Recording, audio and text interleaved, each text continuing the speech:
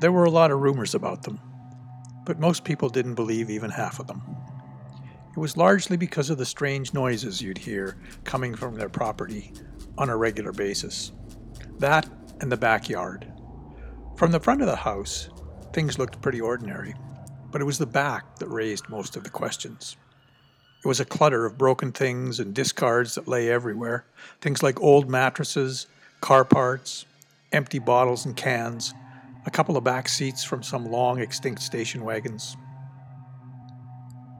A pair of old skis leaned crisscross against a blighty apple tree, and a long pile of chicken wire promised an enclosure of some sort, although with each passing year it looked more and more like an empty promise.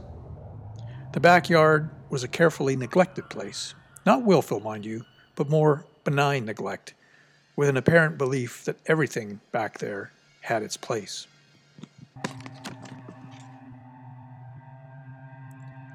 And then there was the shed, which generated more rumor and speculation than the yard itself. It was a 2-story affair with a metal roof that rattled in the wind, and it was covered in faded siding that left your clothes dusted red if you ever leaned against it.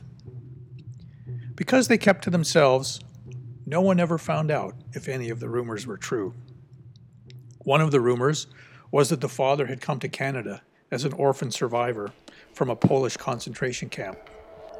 Another had him living as the black sheep son of a wealthy industrialist from the East. The 3 children were rarely seen outside the yard, but when they were, people described them as scruffy, but polite and well-mannered. Most of the children's outdoor time was spent in the backyard. There were 3 red construction pylons in the backyard that stood beside the shed. Their tidy placement separated them from the rest of the chaos spread throughout the yard. The children used the pylons every day, with the oldest one placing 2 pylons on opposite sides of the yard, and then using the third as a giant red vinyl microphone. He called out marching orders, while the other 2 stamped their way from one pylon to the other, back and forth and back and forth for what seemed like hours at a time. After the marching was done, the boy with the megaphone would knock on the door of the shed, and out would come Mr. Zukovich, who listened while the boy, hands clasped behind his back, gave an accounting of the day's efforts. Mr. Zukovich would always record the daily tally in a spiral-bound book that he kept on a hook just outside the shed door.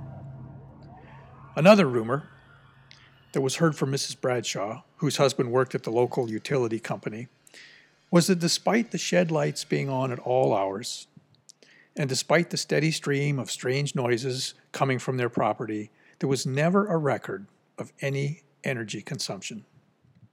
No power use whatsoever showed up on any of the records for that address, according to Mrs. Bradshaw's electrician husband.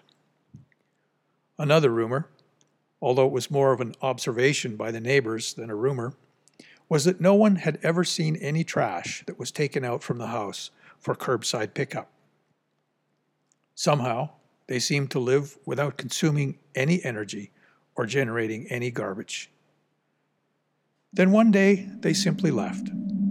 A moving van arrived, and within the day, it was loaded with brown cardboard boxes, and off they went, disappearing even further into the city's anonymous background. In the days before the new tenants moved in, some of the bolder kids in the neighborhood entered the house to look around in search of strange residues and fantastic machinery. They found bare walls and clean floors and nothing else.